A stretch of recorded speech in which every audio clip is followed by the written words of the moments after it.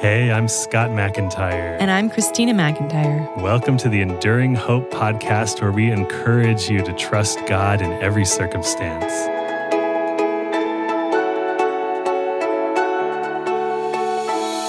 There's a lot of pain in the world. Scott and I have experienced quite a bit ourselves, and sometimes it's hard to understand why God would allow so much of it. In the time we've spent singing and speaking to people in churches and schools, we hear a lot of painful stories, from parents struggling with unmet expectations in their children, to people young and old dealing with chronic physical pain, and of course, the devastation of losing a loved one. I think one of the greatest hopes we have as believers is that our pain will not last forever. In his prophetic description of the new heaven and the new earth, John the Apostle affirms what God has in store. Revelation chapter 21 verse 4 says, "He will wipe away every tear from their eyes, and death shall be no more. Neither shall there be mourning, nor crying, nor pain any more, for the former things have passed away."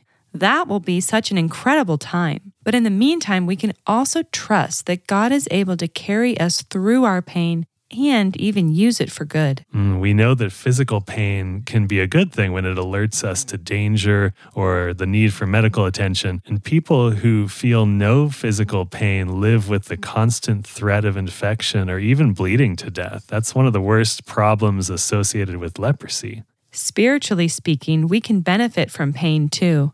Not long after Jesus was resurrected and ascended into heaven, his brother James taught that God uses pain for a very significant purpose. Written to persecuted Christians in the early church, James chapter 1 verses 2 and 3 says, "Count it all joy, my brothers, when you meet trials of various kinds, for you know that the testing of your faith produces steadfastness." Steadfastness is synonymous with endurance or patience, which God works within us by his grace. Not only do we experience God's strength in our weakness, but we are transformed through it. God's desire is for us to be conformed into the image of Jesus and to remain faithful to him through the trials of this life. He knows there is nothing better for us than eternity with him, and if we trust him and surrender to him, he will use our pain to continually mature us as he draws us to himself. When we endure pain, it also expands our capacity to express compassion and feel empathy. There's nothing quite like the encouragement that comes from someone who's walked in your shoes. And when we show compassion, we are reflecting a huge part of God's heart for his children.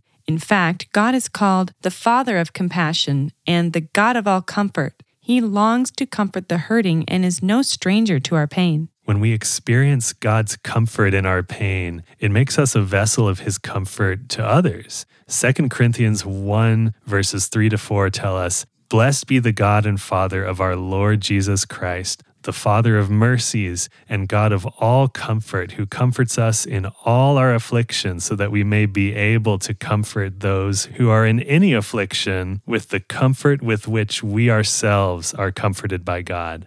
There will always be pain we can't fully understand this side of heaven. We live in a fallen world where the consequences of sin spread far and wide. Sometimes innocent people do suffer. Sometimes natural disasters cause unimaginable suffering to faithful followers of Jesus. It's okay to express our feelings and questions about these things to God. King David did. Just read through the Psalms and take note of how vulnerable and honest he was with God. We can also find hope in remembering that Jesus hasn't called us to endure anything he himself didn't endure. He suffered more than any human will ever suffer, but he did it with complete trust in the goodness of his Father's will and for the joy that was set before him. We have great joy set before us, too. We have the joy of being made right with God. We have the joy of being transformed by God's grace.